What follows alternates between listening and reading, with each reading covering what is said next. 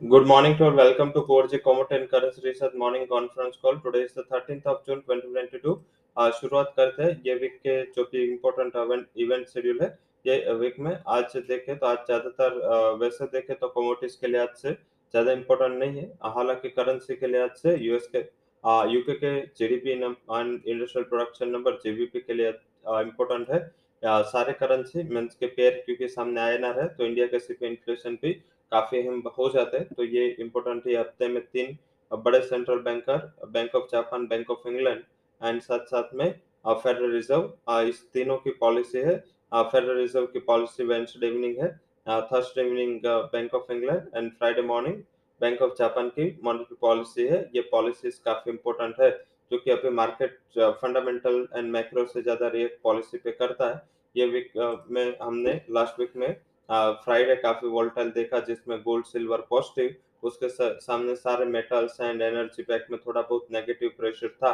तो शायद इसको हमें आज ज्यादातर 11:30 बजे तक की मोमेंटम हमने डाइजेस्ट की थी। इसके बाद जो मोमेंटम हुई वो आज हम खुलते ही उसमें रिएक्ट करेंगे। ज्यादातर फोकस रहेगा इसमें।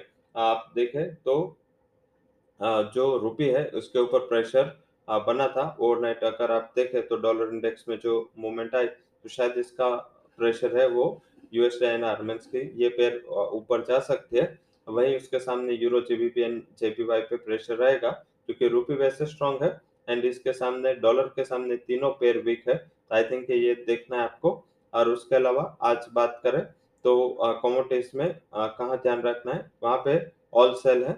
आज गोल्ड के सिवा सारे जो नॉन एग्रीकल्चर कमोडिटीज बास्केट में जो इंडियन लिस्टेड कमोडिटीज है वहां पे थोड़ा प्रेशर देखने को मिलेगा क्योंकि चाइना में फिर से केसेस बढ़ रहे हैं। उसके सामने अगर आप ये dollar index and bond yield की बात करें तो इसके लिए नेगेटिव है। एग्रीकल्चर कमोडिटीज में एक्सपोर्ट ड्रिवन एंड साथ में जिसका नेचर इंडस्ट्रियल एग्रीकल्चर कमोडिटीज है लाइक गुआर कॉम्प्लेक्स है, कॉटन कॉम्प्लेक्स है, उसके अलावा कैस्टर है, इसके ऊपर थोड़ा बहुत सेलिंग प्रेशर आप देखने को मिलेगा। तो ये आज के क्यू है।